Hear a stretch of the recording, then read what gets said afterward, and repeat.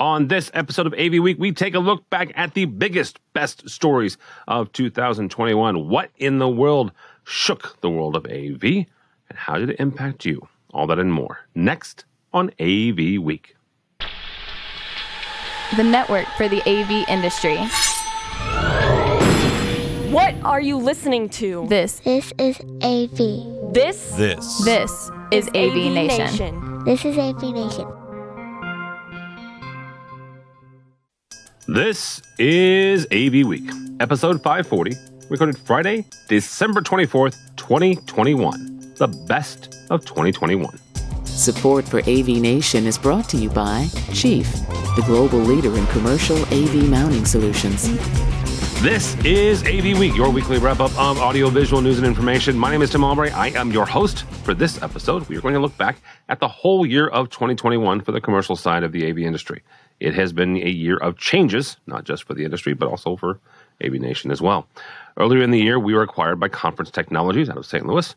We also celebrated the 500th episode of this very show in March, signifying over 10 years of covering this industry with no plans to stop anytime soon. Although we're now doing better than a Google Hangouts call in our home offices. And as he is wont to do, our intrepid producer and editor, Mitchell Tulin, surprised me with a surprise 500 episode. Not just the guests, but also the fantastic folks who recorded ahead of time. Congratulations. And I'm still getting a bit misty-eyed thinking about that and his work. So I'm going to stop and continue on with the script that he's written.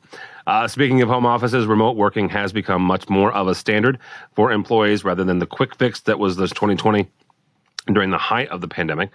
But as more companies look into the hybrid workplace, cybersecurity becomes much more of a pain point when remote access is involved. In AV Week 496, we talked with Dave Hatz about the importance of security when it comes to AV systems and how to educate your clients in staying secure.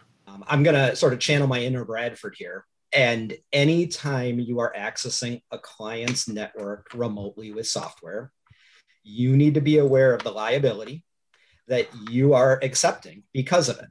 So how important is it? It's paramount to get it right. It really comes down to making sure you have a strategy for how you are going to remotely access your clients' networks or your vendors or whomever. If I look at it, there's really four areas that I start with, and this isn't the end, but I start with. And the first is upfront. You must have a discussion with your customer about the fact that you are going to be remote accessing a portion of their network through whatever, whether it's software-based like a TeamViewer, whether it's you're going to be accessing equipment directly. You need to be upfront with your customer, and you need to have that discussion about how that is going to be executed. Many customers have their own policies that dictate the only acceptable manners, and you sure better align with those. And if they don't have those hard restrictions, then that's where it opens the opportunity for you to come in with your defined strategy and to share it. So second then is having multiple layers of authentication. There's many ways to implement this, but really at the minimum, you need to make sure that your users and the equipment or systems that you're accessing have strong credentials, have multi-factor authentication, and are protected from someone just, capturing a single password and getting access. I look at it just in my own personal life even. I only probably know one or two of my passwords, frankly. Everything else that I access is in a password vault that I have the ability to access when I need it to pull out the encrypted 26 whatever character random generated password.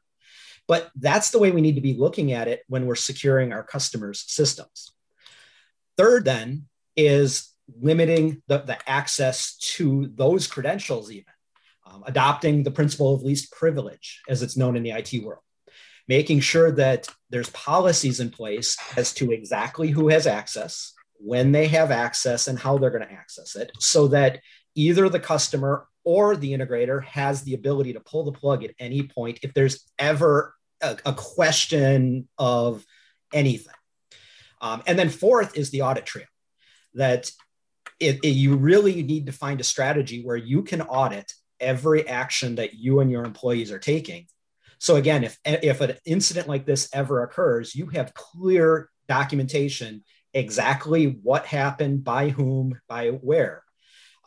There's some tools out there that go as far as video recording every session where a user accesses a computer, and every move of the mouse is recorded. Every type of the keystroke is monitored. And there's a lot of value to that. Now, that comes with a cost and complexity, certainly, but there's a lot of value to considering something like that, depending on where your needs are. But at the end of the day, we hear about these worst case scenarios, the Home Depot and the Targets of the past. You hear about things like this. What we don't hear about is how frequently smaller access breaches occur. And every one of those poses liability to an integrator, to a manufacturer.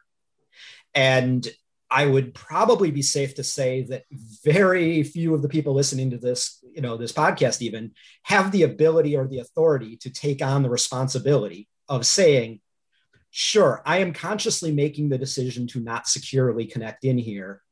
If something goes wrong, it will be okay. No, it won't be okay. There will be a lot of fallout from it. And so we all need to be conscious of that there's a lot of responsibility there with the power. It's not just download TeamViewer, quickly access the equipment and get on with my job. There's a lot more to it. And so we need to be thinking strategically about it and not just letting our techs run with whatever's convenient for them.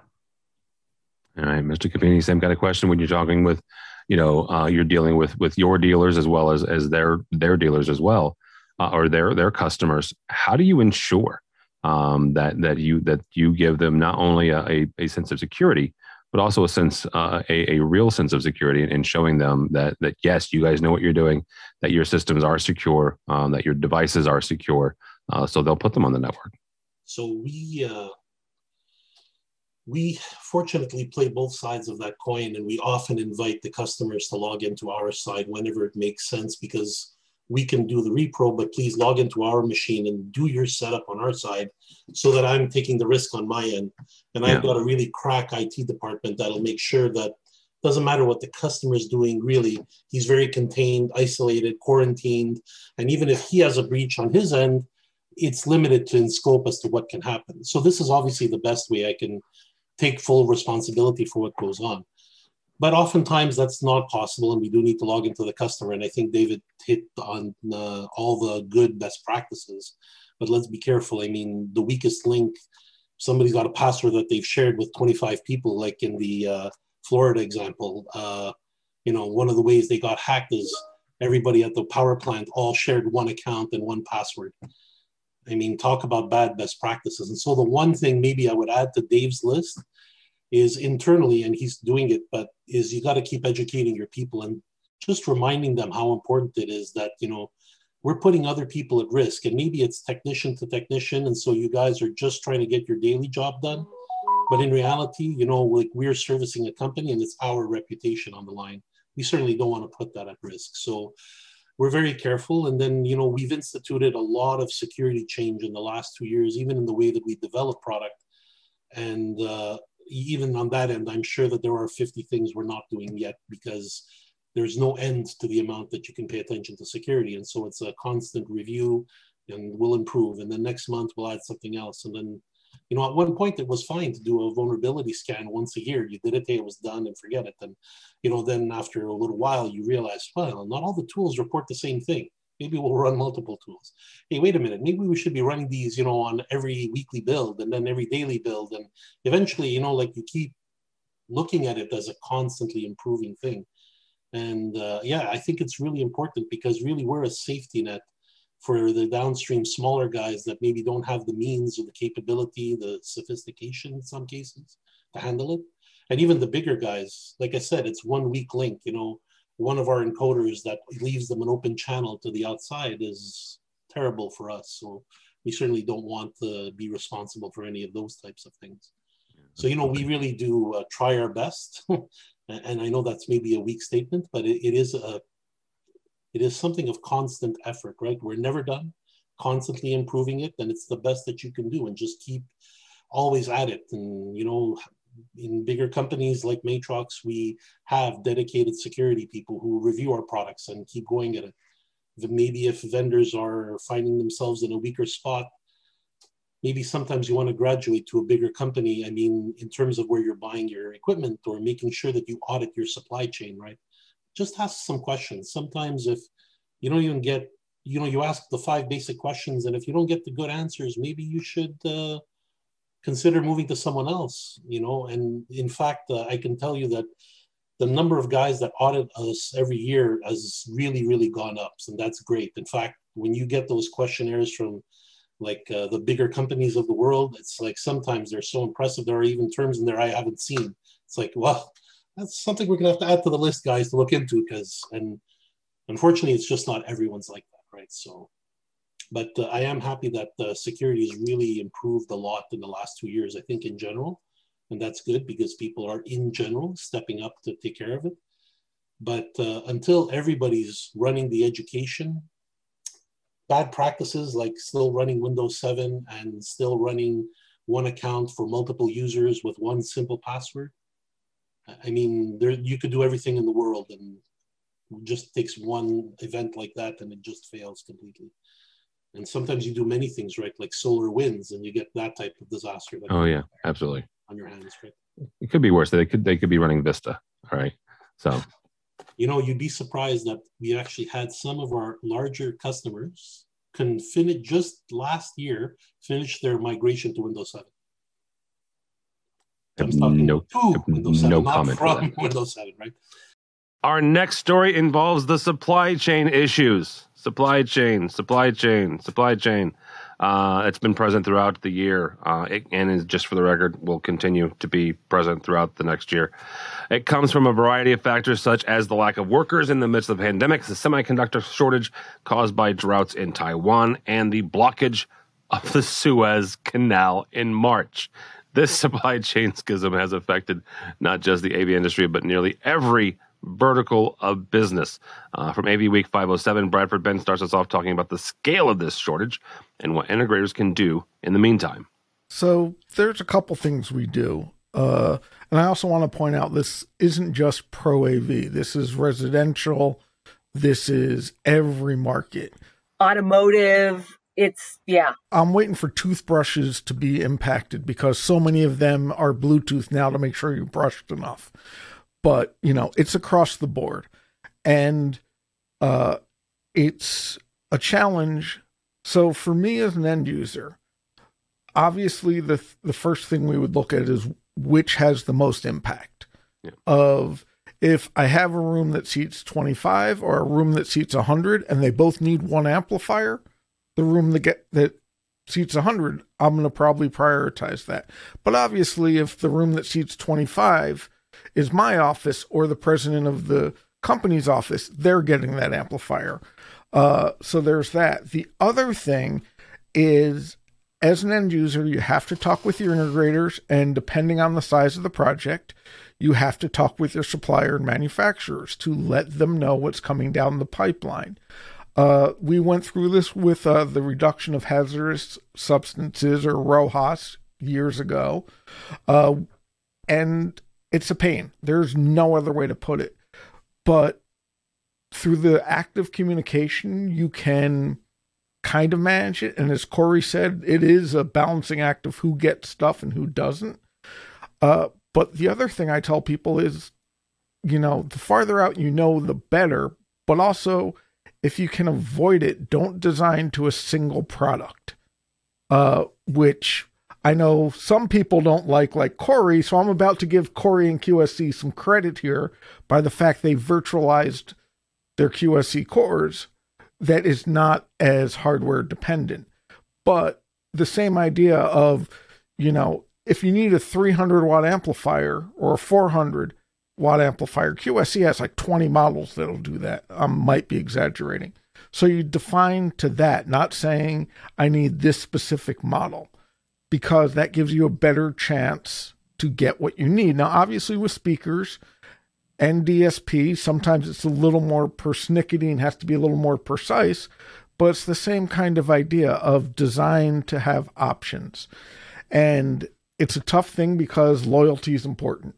There are a lot of projects I couldn't have done when I was an integrator, even now as a transitioning end user to consultant, without the support of the manufacturers and the integrators. So it's all about open communication. But I'll also say, and this sounds weird, it's not unheard of to have these scheduling issues. When I was a product manager to this at extent? What? No, I'm about to tell you a story. All right. So Harman was releasing a new AVB product, and to get the AVB chips we needed was a 22-week lead time. So if you want to launch a product and then have inventory in stock and you have 22-week lead time, that becomes a huge thing. And then if you're like, oh, we can ship this to you by December 1st, you better order your products, 22 weeks before November 1st. And it becomes a juggling act. It's obviously impacting us because so many places have become just in time. They're only going to hold 5 things in stock in order because that's the better way to manage cash flow, etc. And that's kind of made this one harder than the transfer for Rojas, and also because it's hitting every manufacturer just as hard. But the big thing, sorry, go ahead, Corey. I was just going to say, and the fact that, it's been a tough year with COVID. So people want and need the business, right? So, this is just not, this is just not an ideal. I don't think there's ever an ideal time, but this just makes it even more difficult. So I want to bring up something, and all three of you feel free to chime in on this, and this is probably going to take us to where we only have 2 stories, which is fine. Does this situation warrant more localized manufacturing? And what I'm getting by that is yes, we all depend on China for chipsets, right? That's kind of what we do. And I'm not saying, we should bring manufacturing back or wherever. This is not a political statement. It's more of a supply chain question. Is it where have we gotten to the place where Bradford's right from a business standpoint, the just-in-time ordering, it makes complete sense for cash flow. And so you're not holding on to massive amounts of inventory, but that's assuming that we can get things in a timely manner. So do we think that it's going to start springing up more regionalized or localized technology manufacturing where chipsets and things of that nature are made in Europe, made in North America, South America, in different parts of APAC? I think a couple things. I think, it's not just in time manufacturing, just in time when you need the product, et cetera. The just in time kind of fits through the food chain. So I think there's, I think we're going to see more localized, if not manufacturing, certainly inventory. And I think every company's looking at crisis management, right? And how do we put, how do we spread things around the globe so that we can avoid things like this in the future? And I would, on this communication with the end user, the the integrator and the vendor, we have to have communication, because if a project gets pushed back, which they often do, allowing the manufacturer to know that to fulfill another customer order that might be more urgent would be, would help everyone, et cetera.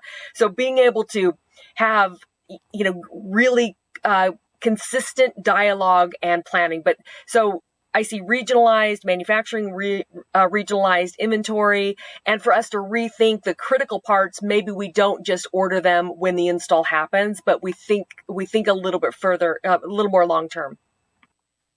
And I also think Corey's very right on that, but I also think there are others. Not saying there are other solutions because technology is bad, but I still remember solid-state amplifiers that didn't have microprocessors in them.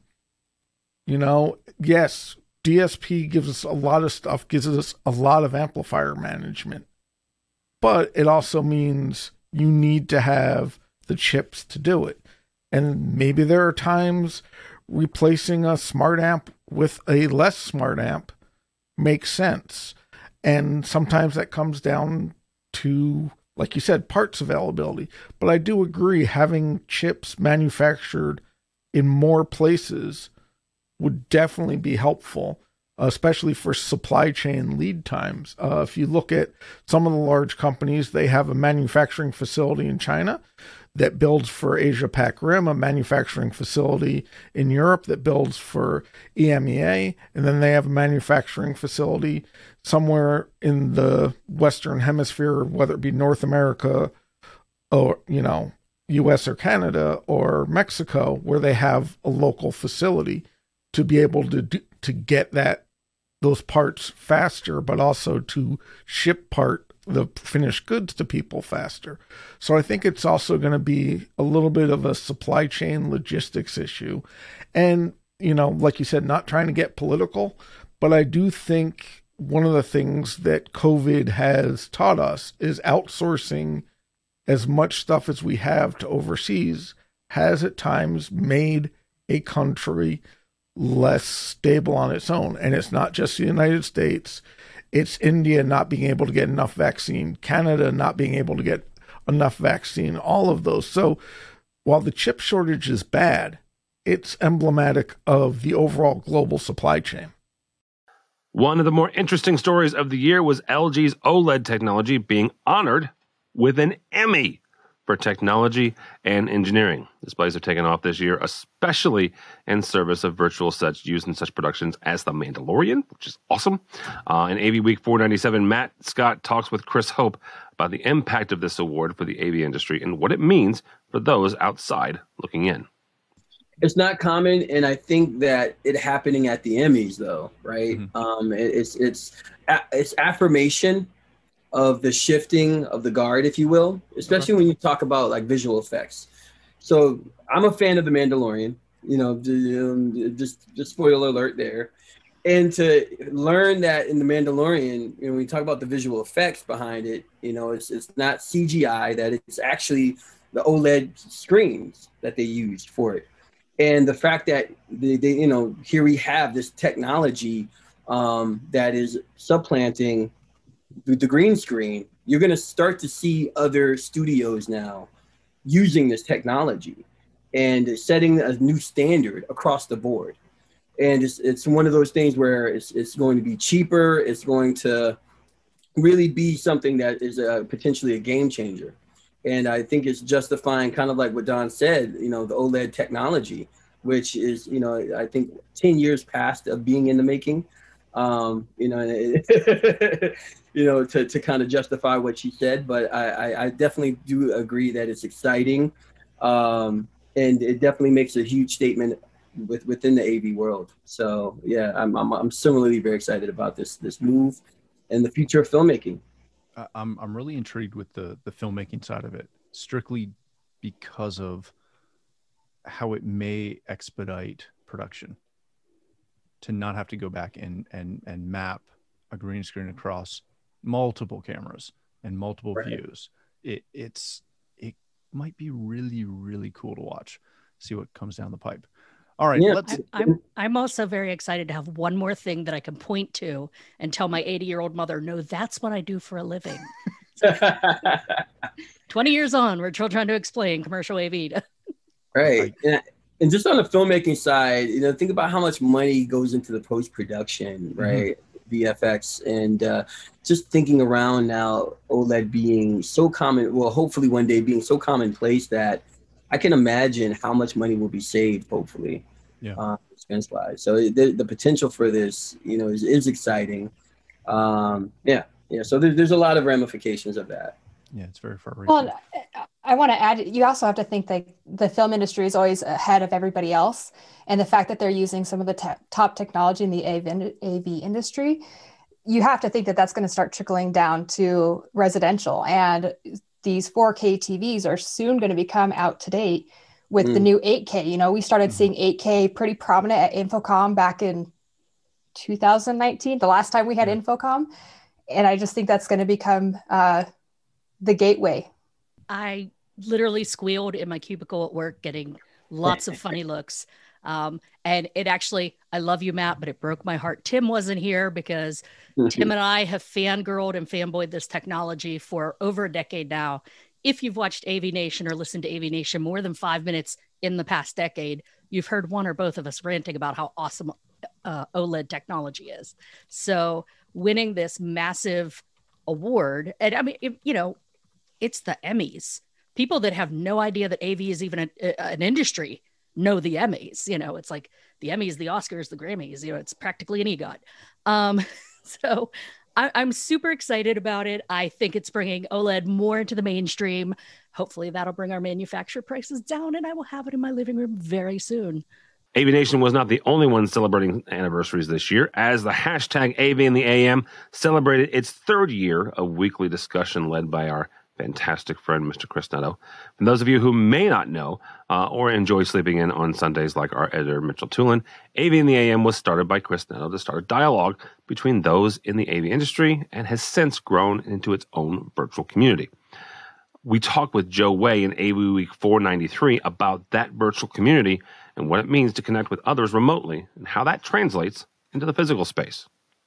I think that there's a lot of commonality between the last article and AV in the AM. What has made it successful is exactly that. The fact that we can all come together, no matter our background, no matter where we are in the industry, from an end user to a manufacturer to an integrator to someone who's 6 months into it to a seasoned veteran. And we all can come together and put an opinion out there and meet in a common place. And that's really going back to what made HEPMA successful. We throw the moniker that we were virtual before it was cool. And we spend the least amount of money on any platform for our things. We spend exactly zero. Okay. And the thing is, but it's still popular. Why? Because we take like-minded people, we put them together and say, here, have a conversation about X topic. How does it impact you? What do you need from it? Build those connections, the people who can get your needs taken care of, bring in the best people in the industry to speak to it. And that's the recipe for success. That's what works on AV in the AM. Has worked with HEPMA. That's what's worked with the large manufacturers who have been able to be successful, even though there hasn't been, the Infocoms, all those, because they've been able to create their own platforms where they can reach, their customers on a personal level. And that's really the only secret. Right. It's not, can you send out the marketing email? Can you do the most, fantastic back end platform? Can you reach your person and speak to their needs and show how what solution you're going to bring can impact them for what they're going through? And that's exactly what AV in the AM is. That's why we all get together. That's why I get up at a god awful hour on the West Coast. And if I'm on at 5:10 a.m., I'm already upset that I missed 10 minutes of it. Right. And, but I think that that's great because that really defines who we are as a people. So I like that. And I at another time when we have more time, I will tell you guys a story of the time that Chris and I were in London together, heading to Belgium, actually. This is back when he worked for Barco. And I got a chance to see the back end and the master at work. We're on a train and he's conducting AV in the AM. And it was quite phenomenal. So I am very humbled by that. Cassie, both from again, Cassie used to work for an integrator, works for a manufacturer now. How do you do what Joe just said? How do you connect with your customers and your clients in a virtual way and really kind of deliver something to them, even if you can't be in person? I mean, everything Joe said I share the same feelings about it. It's great to be able to have those types of communities and get to know people in a way that you wouldn't have that opportunity. I mean, I don't have a background up. You can see my pictures in the background and it humanizes me.